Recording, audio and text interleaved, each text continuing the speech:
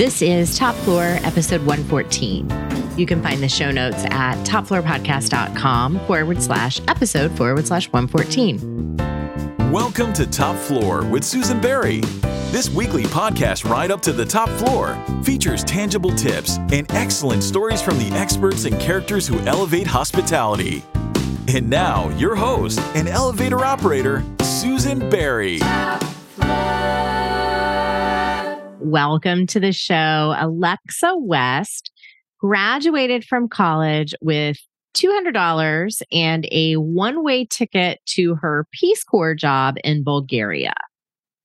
13 years later, she is a best-selling travel writer, CEO of the Solo Girls Travel Guide book series, and a hotel reviewer with an absolute treasure trove of wisdom for women travelers. While Alexa's Solo Girls Travel Guide series tackles where to travel, her newest book, The One-Way Ticket Plan, tackles how to travel. This travel how-to is styled as your big sister's advice for traveling the world without going broke or getting kidnapped. But I can tell you from experience that this book is full of great ideas and suggestions for almost any kind of traveler, really any kind of traveler.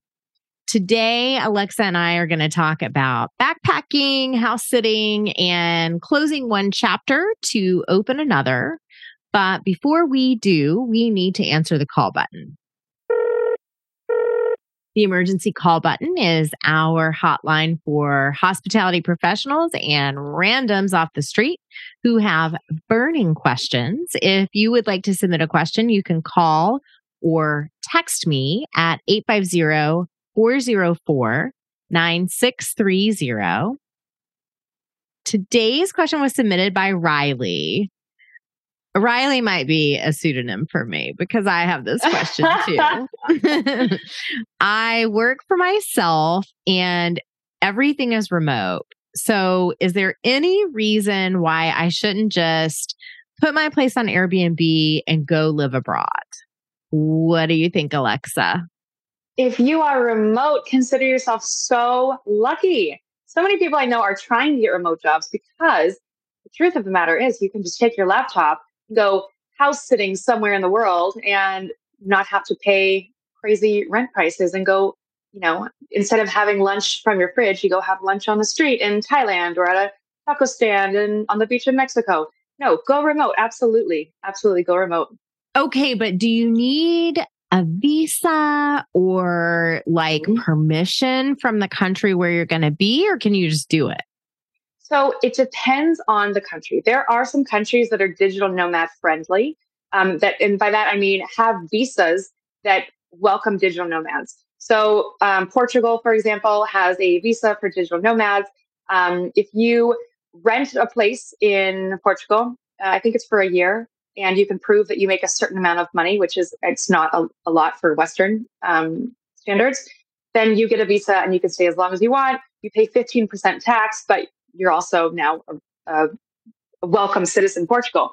However, there are some places, like Bali, for example, can get a little tricky, where you can't be making any money within the country, but as long as you are making money from outside the country, there's like a gray zone. So every country has a certain visa or a certain regulation. You can't just rock up and decide I'm going to stay here forever and work from my laptop. There are visas for each country. A good resource is CIBT visas, and you can check out which visas are right for you depending on the country. We will absolutely link that in the show notes. And just to clarify that, C as in cat, I, B as in boy, T as in Tom. Yep. Okay, excellent. You began your world traveling ways after college graduation when you joined the Peace Corps. This is a tough one for me because I admire the mission, but what on earth attracted you to what I think people know pretty well is an extremely humble life in the Peace Corps. And in this case, you were in Bulgaria. Like, why not get an internship, buy some shoes, kind of hang out for a while? You know, there's something really special about being young, and it's that you've always been poor. And so I was never hungry for like nice things. I was hungry for incredible experiences. Um, I really wanted to give back. You know, my heart was big. I wanted to do interesting things, helping people. But now that I'm 35 and I've done that, sometimes I actually think like, would I join the Peace Corps again? And I think the answer is yes, even at 35. But now that I've had, jobs and I can afford a nice pair of shoes, yeah, it's not my first choice. But I think there's something beautiful for everyone, especially the young people, to go and live a little bit different. The simple life, the humble life, it's actually really nice. When you only need two pairs of shoes, it's really nice. Some of the other jobs that you've done while traveling the world include working at a hostel, bartending, and teaching English, which I know you did for several years. But the one I find the most fascinating is something you referred to a little earlier in our conversation, which is house sitting. Can you talk about how you became an international house sitting expert? Sure. A lot of the things that I ended up doing, I did kind of by accident. You know, when you take off to travel, you might have like one mission. And I had a mission. I was going to go to Bolivia and do a language exchange and learn Spanish. And when that was over, I was like, I was working as a digital nomad, I was working for my laptop. And I was like, I don't really want to go and pay rent. I want to keep traveling, but I don't want to keep backpacking. So an easy middle ground is to house sit. So today I use a company called Trusted House Sitters. And it's this platform where homeowners will list their homes. And then house sitters can also get a membership, and then you can apply to stay in those homes. So that is what I use now. But back in the day, and something you can still do, is I would just post on Facebook groups and just say, hey, I'm coming through Costa Rica. I would find, a certain town in Costa Rica and say, I'm coming through here from this date to this date. Is anyone looking for a house sitter? And I did that through Costa Rica, Mexico, all around Mexico, and into Thailand. And you essentially just take care of someone's home while they're gone. And that gave me so much time because I wasn't paying rent. That gave me so much time to focus on my career. Instead of waking up and going to work a job to pay rent, I was walking dogs and coming back and working on my portfolio online or something like this. So house sitting is something that even today I still use when I need a little getaway. That is so genius. And I have to tell you that since I read your book, I have signed up for that website. So have you? Hopefully, Yay. yeah, I haven't tried to get any of the gigs yet, but I'm like just poking around and seeing what's available. I just think it sounds so fun. I think it's sort of like the appeal of a short-term rental where you're in a neighborhood versus in like a city center. That just sounds so interesting to me. You can do it all, actually. It depends where you look. You can get a city center like in Spain, or you can get everything. You can get countryside, you can get suburbs, you can get everything. Wow. On house sitting. All right. Well, I will let you know if I end up doing it. How did you start writing? It sounds like house sitting was part of the way that you were able to transition. Well, I've always been a writer. My grandma would tell stories about, trying to get me to school on time, but I'd be like, I have to finish this story. I have this story to finish. So I've always been a writer, but I never had the time or the luxury to make writing into a career because, it doesn't just happen overnight unless you're like, some gossip girl in New York City and get lucky. So for me, I taught English for 5 years. And at the end of that 5 years, I was in Taiwan. I was feeling a little stiff in teaching. And I decided, a bottle of wine decided to inspire me to sign up for Upwork.com, which is a freelancing platform. And me and that bottle of wine signed up for a portfolio. I applied for a writing gig, and the next day I had that writing gig. And then I just slowly built my portfolio. I took more freelance writing gigs after, my teaching day was over or before my teaching day, until my writing gigs were making more money than my teaching gig. So a lot of my travels, a lot of the ways that I've made money or, supported myself in traveling kind of all happened like stepping stones, kind of just all gradually between each other. But it was a dream of mine and I made it happen.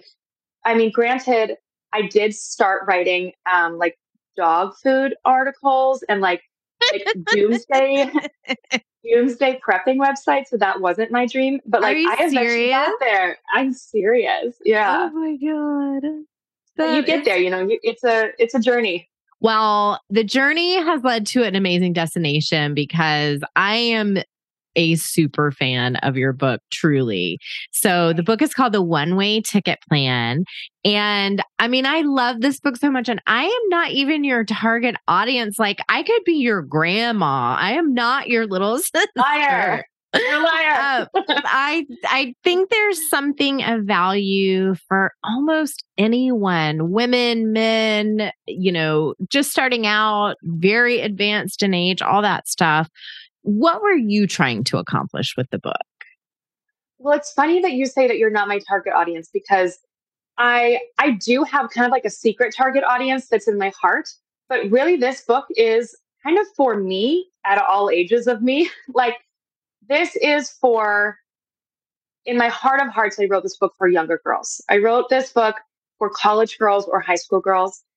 This is the book that I wish I had before I went to college or before I fell in love or before I started putting urgency on the idea of settling down, getting married, and getting a job.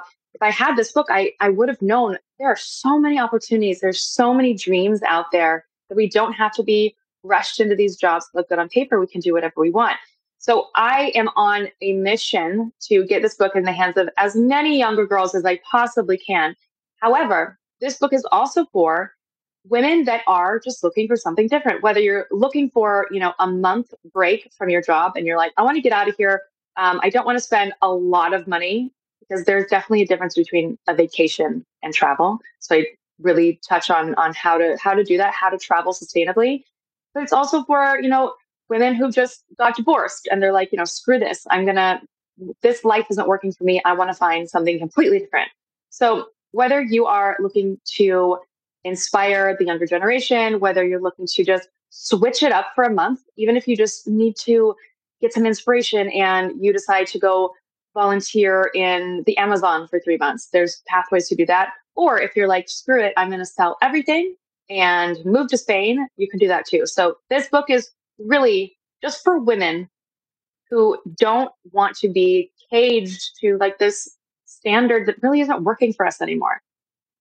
One of the things I love the most about your point of view is that you address safety for women, but not in a super patronizing or like pearl clutchy way that's melodramatic. Like, how would you help a nervous traveler discern between real and imaginary dangers? I just hear these voices in the back of my head of like all these people who never go anywhere because they're terrified of the big city or they're afraid they're going to get robbed and all this stuff. And I'm like, y'all just calm down.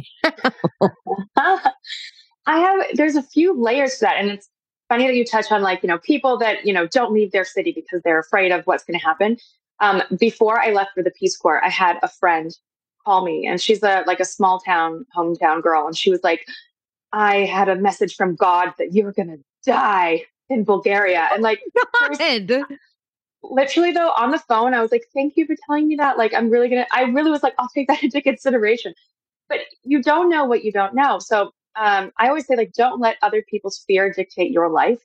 A lot of times, if someone's telling you not to do something, they are questioning their own capability, not yours. So step one, don't let anyone put that on you. Step two, I don't love the word fearless. I'm afraid of everything.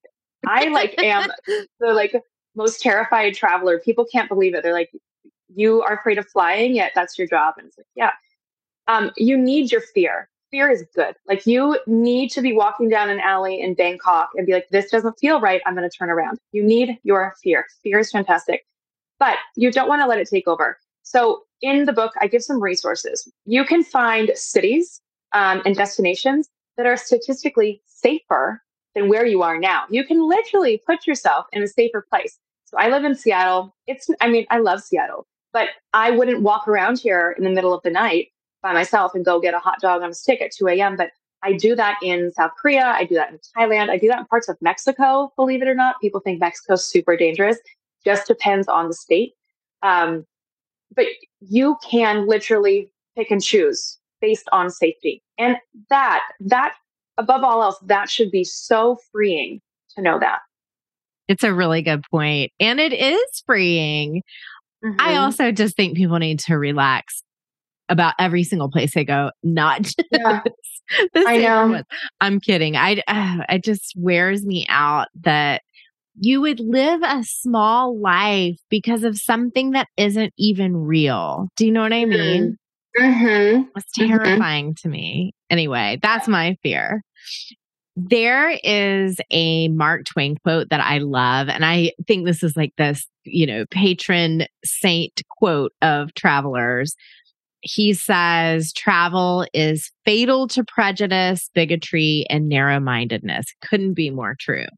It is obvious to me reading your book that your travels have broadened your horizons beyond, I think, what you were brought up to expect. Mm-hmm. But I wonder if there are any negatives that you would call out to not having been rooted in place for the last decade.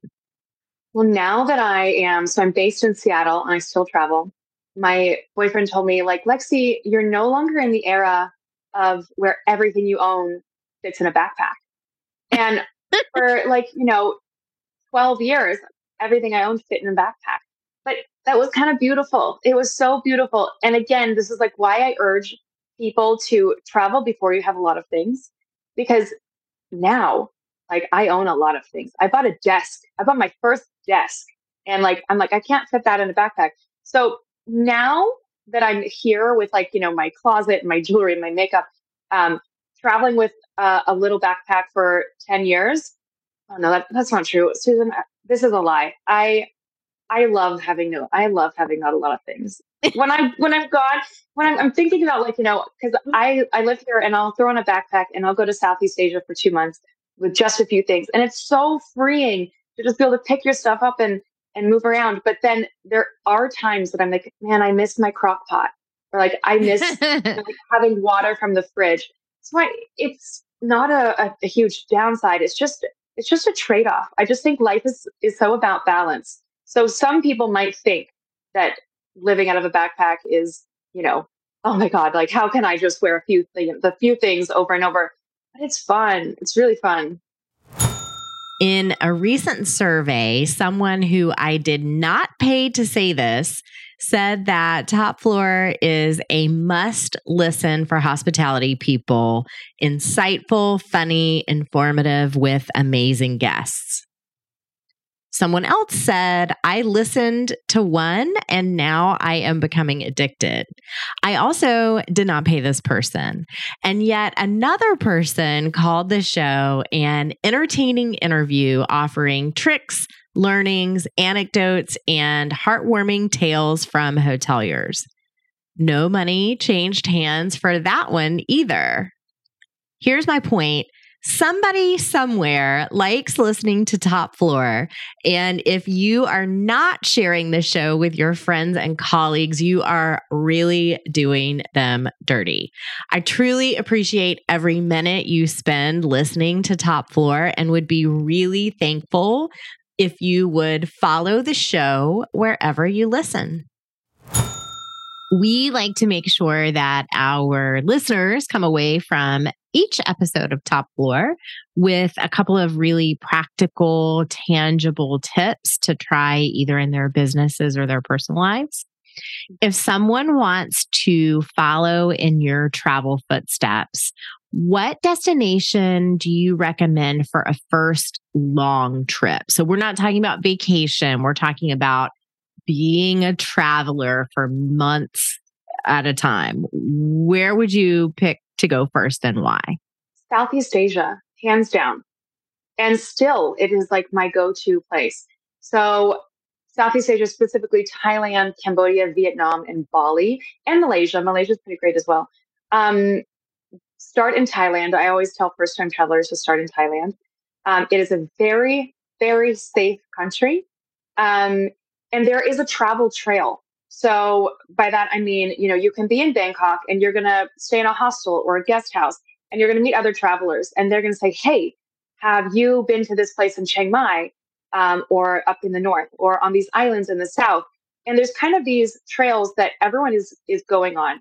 And it makes it very approachable, very safe. Transportation, tourism is such a huge part of Thailand. So transportation has essentially, in part, in some ways, been made for tourists to get from point A to point B. So it's really easy to move around, a lot of signs in English. But the other beautiful thing about Thailand is that it's easy to get off the beaten path and get into real Thai culture. And it's so fun to go into areas where there's usually not tourists and where people don't speak a lot of English because people are so friendly. They call Thailand the land of smiles. And it's so friendly. It's so affordable as well. Yeah, hands down. Start in Thailand, move to Cambodia, go to Vietnam, go over to Bali. This was my first circuit that I did solo, and I do it all the time. I lived there for 10 years, and I encourage people to go Southeast Asia. It is definitely on my list, honestly, thanks to you, because I felt like it was pretty intimidating a destination to think about. But I mean, God, these people are going to think you're paying me for this. But I swear to God, reading this book, I was like, oh, I could totally do that. Okay, that makes sense. So, ladies and gentlemen, read that book one more time. You talk about getting medical and cosmetic procedures done in other countries.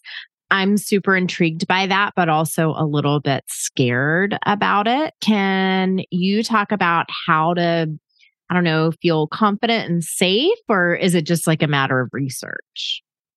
Well, let me first say that I am not driving across the border into Tijuana to get a tummy tuck. Like, that's crazy. Don't do that stuff. There are, the US is not by any means the most elite in beauty industry or in the medical industry. Sure, we do have some subsects that are absolutely, we're killing it. But around the world, you can find incredible medical care at prices that you can afford. So, for example, I was on my parents' insurance when I was younger and here in the States, and I got an IUD placed, so a birth control placed, and it was $900 with insurance. It was the most painful experience of my life. I will spare you the details. But then, a few years later, I went to Bangkok, no insurance. And I made an appointment at this hospital, this beautiful English-speaking hospital. They sent an air-conditioned van with cold waters and whatever to come pick me up from my apartment. They took me to the hospital. I had a concierge come and meet me. She walked me through the whole procedure. She even held my hand during the procedure. Oh, the wow. The doctor was this incredible, world-class gynecologist. She did all these procedures beforehand that made it so that this placement was so easy, pain-free, a little pinchy, but pain-free. And all of that cost me $300. So you can, and you'll hear about this. You'll hear about people that are like, I need a hip replacement in the States. It's going to cost $5,000. Or I could fly to Spain. It's going to cost, $1,500. Plus, I'm going to get a vacation and I'm going to come home and I'm going to have spent less. So there are extremely well-established medical industries around the world and beauty. I'm such a beauty tourist. I don't know if you've heard this, but I fly once or twice a year to Puerto Vallarta, Mexico to get my hair done and my teeth cleaned. No, I get my hair done. I've got my guy. I get my teeth cleaned. I get massages every day. I get my Botox. I get everything. I get waxed. I do everything. I just fly to Puerto Vallarta. It's gorgeous. First of all, it's a vacation and it's things that I couldn't afford here in the States. Like a weekend of that here in the States would bankrupt me. But I can go to Mexico, support the tourism industry, and treat myself and, not really spend a lot. So I love beauty tourism and medical tourism. The States needs to get itself together, okay? Because I can't afford it here. Who can? No one can. I know. All right. You've probably been asked this question a million times, but I still want to know. Do you have any unexpected gadgets or other supplies that you always pack that people might be surprised to hear about or might want to replicate? No one's asked me this question. And I'm like so excited that you're asking me this question. Oh, good. There's this little gadget, and I talk about it in my book so many times, and I swear I'm not paid, and they don't even know that I talk about them a lot. I should probably tell them. But there's this little gadget. I have it. It's called, I almost pulled it. It's called a She's Birdie alarm.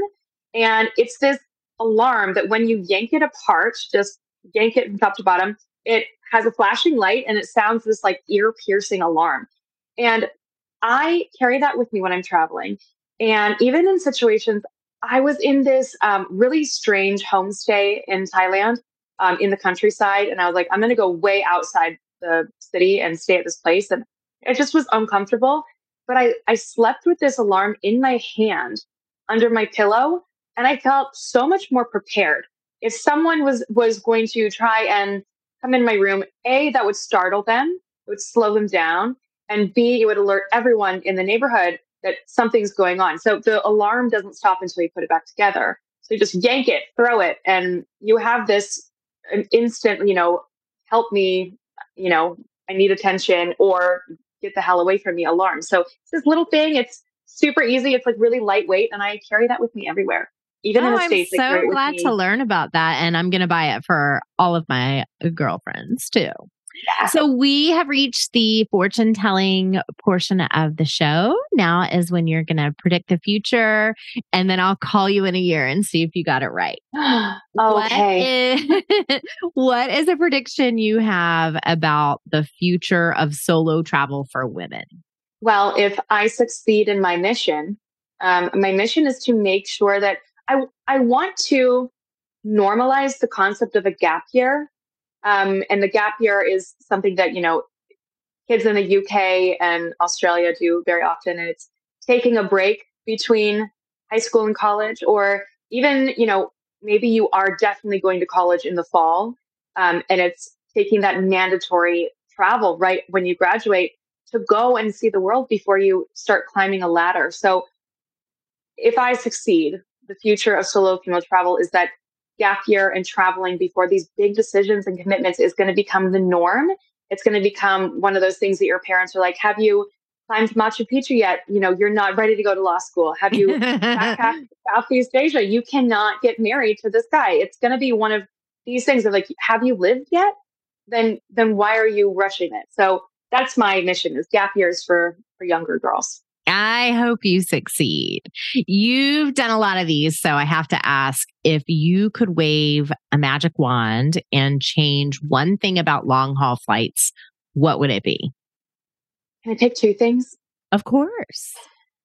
One, that your hangovers don't exist. I just love to drink myself away on a plane. And maybe that I could keep drinking and not get drunk, because to this day I've successfully never been like wild on a plane, but I love to have plane beers. It's like my favorite place to drink a beer.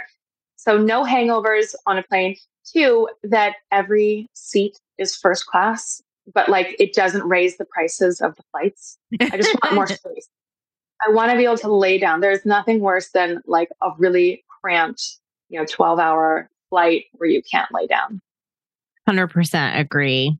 What is next for you, and what's next for your company? So this is coming to as a surprise to my friends, because I've been the Solo Girls Travel Guide forever. I've been doing solo travel for so long. But now, writing the one-way ticket plan really felt like the end of a chapter. It felt like the end of an era.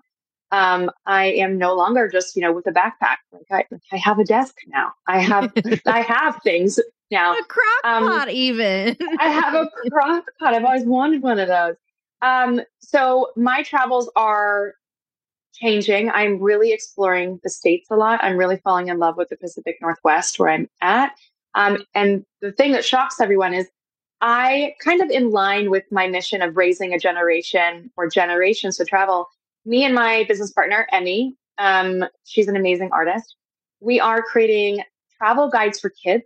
So travel guidebook series for kids, but in a really cool way. Do we have time for a short story of how course. This? Okay. So this is kind of the inspiration for this. I was on a bus in Cambodia. It was a 4-hour bus. And in front of me was a British couple. And the seat to the right of them were their 2 kids. And their kids were probably 5th grade and 3rd grade. And the kids were fascinated by everything they were seeing outside the window. They're like, what's that? What's that? What's that? What's that? And at the same time, they were obsessed with this deck of cards they had in their hand. And it was this cards of like these like Lamborghini and Ferrari things. And I was thinking, how amazing would it be is if they had in their hands instead the book that matched what they're seeing outside the window. So we want to create these books that are, preparing kids for their travels. So like, what to expect. So it gets them really excited to try and find that cow, because cows in Cambodia are really special. They're like these white, pretty cows. Find that cow they've never seen, or learn about, how people dress, or learn about the culture, but make it fun so that they're excited to go. And when they're going, they have the book. So this helps the whole family prepare, but it helps the kids with this dreamy wanderlust. And even if they never go to Cambodia, they might clutch that book and think, when I graduate from, when I'm a big kid, I'm going to go here. So I really want to start helping kids dream in a really easy, fun way, and also help parents inspire their kids to dream. I am so excited about this, and I cannot wait to see what y'all produce. Oh, what a great idea. That sounds like so much fun.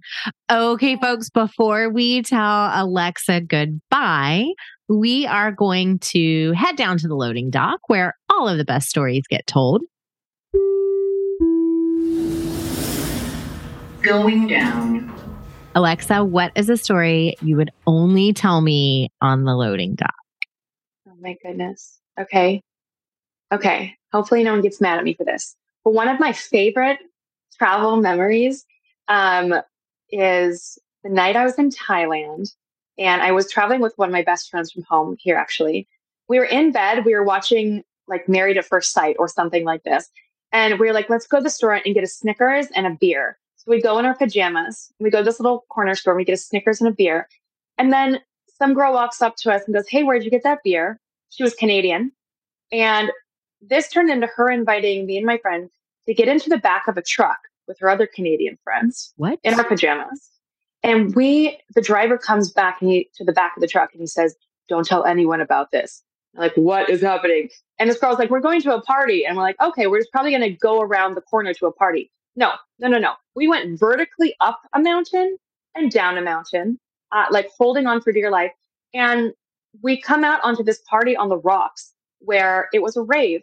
And this is how me and my friend ended up doing ecstasy for the first time in our lives.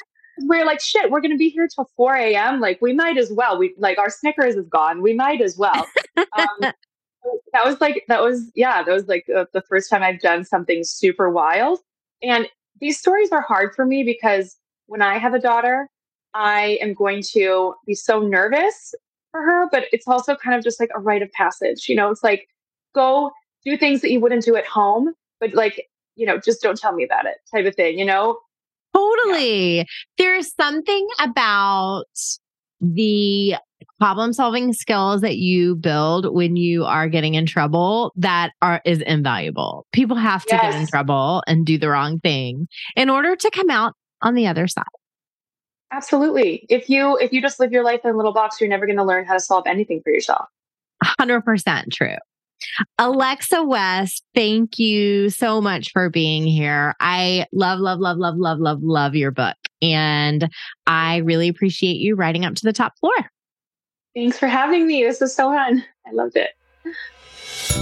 Thank you for listening. You can find the show notes at topfloorpodcast.com /episode /114. Jonathan Albano is our editor, producer, and all-around genius. He even wrote and performed our theme song with vocals by Cameron Albano. You can subscribe to Top Floor on Apple Podcasts, Spotify, or wherever you like to listen. And your rating or review will go a long way in helping us give you more of what you like.